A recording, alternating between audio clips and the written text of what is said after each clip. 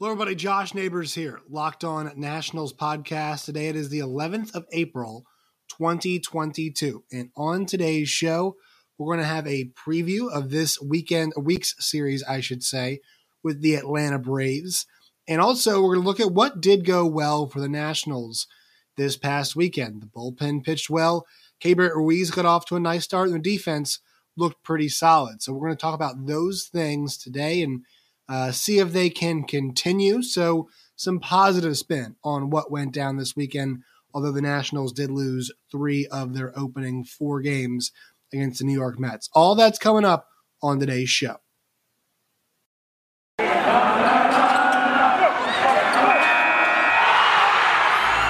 are Locked On Nationals, your daily Washington Nationals podcast, part of the Locked On Podcast Network, your team every day.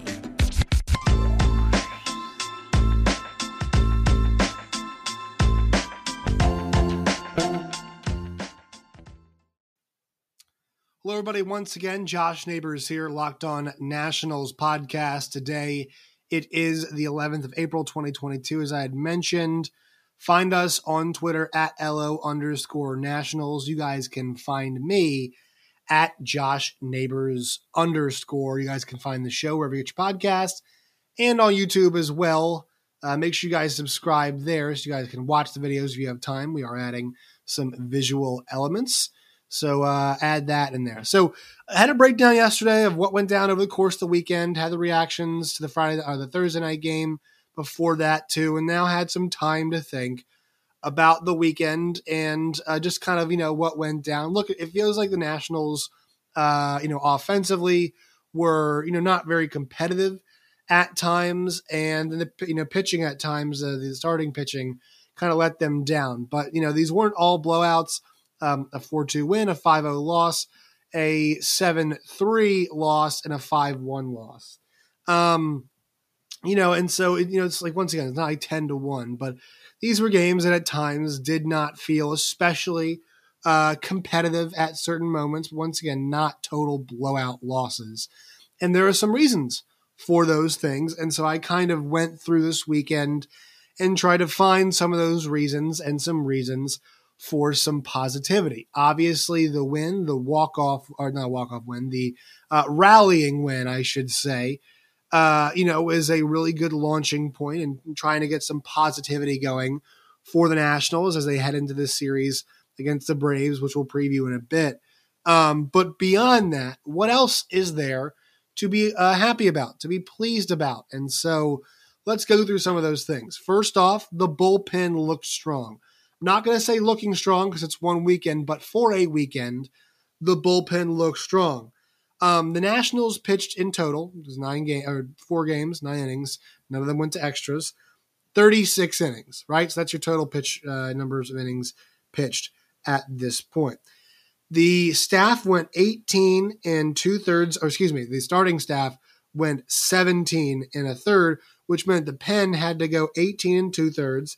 They allowed 7 earned runs, which is a 3.38 ERA in their first weekend. Now, once again, small sample size, but you have to be encouraged by the fact that the bullpen was called upon and they responded. Just that by itself is very good news, in my opinion. Now, on the other side of that, the fact that they were called on so often is concerning. 100%. I'm there with you all. They're going to get called on again tonight as the Nationals now are trying to figure out what they're going to do in terms of a starting pitcher for their first game against the Atlanta Braves tonight. So they still don't know who is going to be countering Huascar Ynoa for the Braves. So that is up in the air right now. Also still getting over the allergies, still dealing with allergies, I should say right now. So voice not at 100% as it sits right now. But, having to get a majority of the work. Number one, you kind of expect the bullpen to get some more work on opening weekend just because guys are on certain pitch counts. But in many circumstances, that was not the case. It was just because guys weren't pitching that well on the starting side of things. We mentioned it yesterday. The only pitcher to complete 5 innings this weekend for the Washington Nationals was Erick Fedde. And he did, was up in the 80s, upper 80s when he was in inning number 5 or completing inning number 5, but he did get through 5 innings. We can't say that for Corbin. We can't say that for Adon. We cannot say that, for Josiah Gray. We can only say that in the first 4 starts for Erick Fedde. And so, that was concerning, but a lot of times when these guys were called on, in certain situations, lower leverage, but the guys did a pretty good job, I thought. And so the 3 guys that I'm highlighting today that have done a really good job this past weekend were Tanner Rainey, Sean Doolittle, and Kyle Finnegan. So let's start with our old friend, Sean Doolittle. Doolittle on the weekend had 2 innings pitched, 2 hits allowed, 2 Ks, no runs, on those 2 hits, and just looked really strong. The velocity for him was the big thing. The velocity was up for Sean Doolittle, which we know without a doubt is an encouraging sign for him. Love the way he was mixing pitches, and I thought location was really good. He was fired up, so I love the fact that we got to see that from Doolittle on the weekend. But you just kind of go back, for the 35-year-old through the recent seasons, and last year with Cincinnati and with Seattle, 4.46 ERA in Cincinnati, 4.76 in Seattle. Then you go, you go back to 2020, 5.87. 2019, 4.05 is pretty good. 18 was that masterful year he had where he had a 1.6 ERA in 45 innings worked. Keep going back, 2017, really good. So trying to find that form again, it looks like he might have the stuff to at least come close to that. And this is a guy that I think, not just from a pitching perspective, is going to be leaned on by the Nationals this year, but I think from a leadership perspective, he's going to be leaned on a lot this season. If you look at the Nationals bullpen, you just think about the guys who are there. It's not a group with a ton of experience. That's kind of one of the downsides right now to the Nats pen. If you look at a lot of the guys in there, not a lot of guys with a ton of big league experience. Yes, there's a lot of guys who pitched before, but not a lot of guys, you consider leaders, whether it be Andres Machado. Espino's old, but hasn't been around for a long time.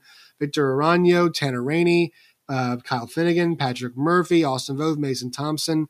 He and Steve's, Doolittle and Steve Cishek are kind of the 2 older veteran guys who have been around for a good amount of time. Cishek also, I almost called Steshek, but Cishek also 35 years old. So I think Doolittle, from a performance perspective, look good. Obviously, it's a early start to the season, but the first 2 innings have gone very well for him. And also, I think they're going to need him from a leadership perspective. No Will Harris at this point. That's also a guy who's pitched in DC before. So I think, while we've seen Tanner Rainey for a long time and seen Kyle Finnegan now for a little bit, you still got guys like Mason Thompsons and Patrick Murphys who just need some, veteran leadership, or, guys, and even Tanner Rainey could use some of that help sometimes, just a guy to lean on that So from Doolittle, let's go to Rainey, who this weekend pitched 2 innings, 2 hits. I might have gotten the stats flipped. Doolittle this past weekend, 2 innings pitched, no hits, no runs, 3 Ks. Rainey was 2 innings pitched, 2 hits, 2 Ks, but no runs allowed. The key for Tanner Rainey, I mentioned it some yesterday, was to get the confidence back going for him. Get him in a spot where he feels comfortable again. And he's off to a really nice start. They gave him the 9th inning yesterday. He got the job done. He allowed Mark Hanna on, but I mentioned this yesterday. Who doesn't allow Mark Hanna to get on base? 2020 was Tanner Rainey's best season. He had 2.66 ERA with a .74 WHIP in 20 and a third innings pitched. Now, once again, not a big sample size, but you go back, in a 1.1 WAR. You go to 2021, minus 1.1 on the WAR, 7.39 ERA, 1.71 WHIP, 31.2 innings pitched. Had 42 Ks, but had 25 walks, allowed 29 hits too. So for him, getting a save this season, I think is very important. Kind of returning to form, to allow a couple, hard hit balls, but defense was strong behind him. Defense had been really good this weekend as well. So this is a guy where I think there were so many questions. We've talked about this coming into the season for the bullpen. Which guy do you want to give the 9th inning? Well, Mason Thompson's probably not ready. Kyle Finnegan didn't look great in the 9th.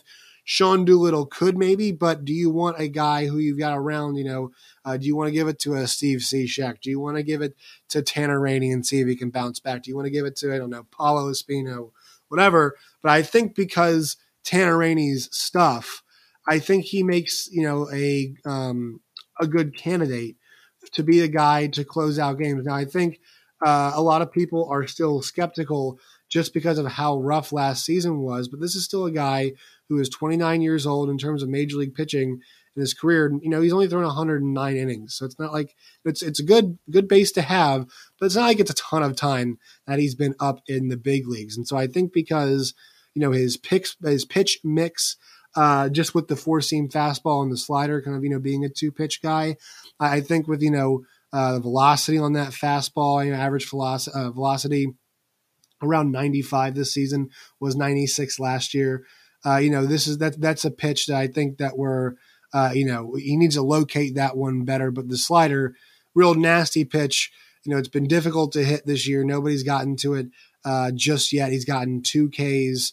Both of his Ks this year have come by way of that slider. So if he can get that fastball, to around average, you can mix that slider in it or above average, he's going to be in really good shape, I think. So a strong start for him. It's all about confidence in those 2 pitches when it comes to Tanner Rainey this season. The final guy I want to mention off of the really good weekend start in the pitching department, it's going to be Kyle Finnegan. 2 innings pitched, no hits, 3 Ks, no runs allowed. This guy, Kyle Finnegan, you just see it. He looks real confident.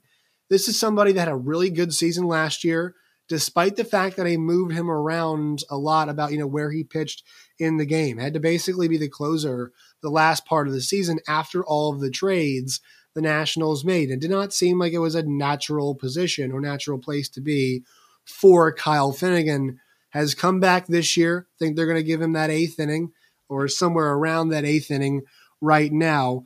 And last season, in a 3.55 ERA and 66 innings pitched. And then back in 2020, at 2.92 and 24 2/3 innings pitched. It's a guy that really does bring the thunder when it comes, to his pitching. Good, obviously, sinking action on the fastball. He is a guy that, is short on experience, but, with his age, he's 30 years old at this point in time. So a guy who's a little bit older, but is somebody who's still got good velocity. You watch him pitch, you watch him get hit by that ball that came back to him on yesterday, stays in the game, keeps going, and does a really good job of finishing out the inning strong and kind of striding off like just an impactful player. And so you're kind of seeing the emotional side of the bullpen, I think, when you mix in Kyle Finnegan and you mix in Sean Doolittle. These guys are fired up. I think the Nationals definitely need that. Whether they maintain these guys, they end up being trade assets down the line. These guys, I think just having the attitude, that kind of positivity is important. But the sinker, the split finger, and the slider, the 3 pitches you're seeing Kyle Finnegan use so far this season. And all 3 of them have been effective. Once again, no hits allowed, 3 Ks across the board. Last year, that slider and the splitter were really good. Batting average against those 224 and 222 respectively. And the sinker, the primary pitch he uses, 267, so not awful. And also these are pitches, especially that slider, that get a pretty good whiff rate on them. And it's a pitch that he uses at the highest amount for putaways in those situations. So, majority sinker guy, thought the sinker looked good, had good life, good speed, good velocity on that, and a good start of the weekend for him. I think I really like him at 8th inning spot right now. All right, so that will do it for the talk about the bullpen. So positivity on that end. Once again, the big conversation, I don't want to get too negative, is you can't use those guys. You can't use those guys too much. You can't be asking too much of them too early, because we want to see if these guys can hold up and maintain. And right now, the Nationals are asking far too much of their pen at the moment. So we'll see if they can, and tonight I think they will again, but let's see if they can get these starters extended. It's a difficult situation. Thought the Nationals should have built some more starter depth, because I don't like the guys they have right now, but hopefully the Nationals don't have to dip too far into their bullpen too often.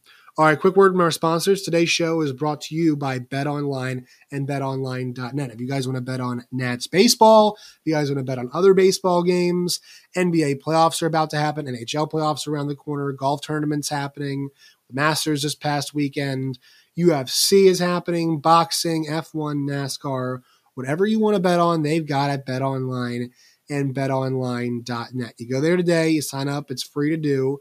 It's your best source for wagering information from live betting, playoffs, esports, and more. Head to the website today. It looks great. It works on your phone, your computer, your tablet, whatever you've got. So once again, go to BetOnline. BetOnline, it's where the game starts. Take a sip of water here. All right. Let's talk about another really impressive part of this weekend was one Keibert Ruiz. So strong offense, strong defensive start this weekend. He just looks confident for a 23-year-old. And that's something that, I know I mentioned confidence several times, but how important it is on a young team where the losses might pile up. You got to find confidence in certain places. You got to know that, while baseball is a team sport, we want to see if these individuals can stick around. And so the thing is, amidst what we think is going to be a losing season, can you find that confidence in a variety of places, in a variety of ways?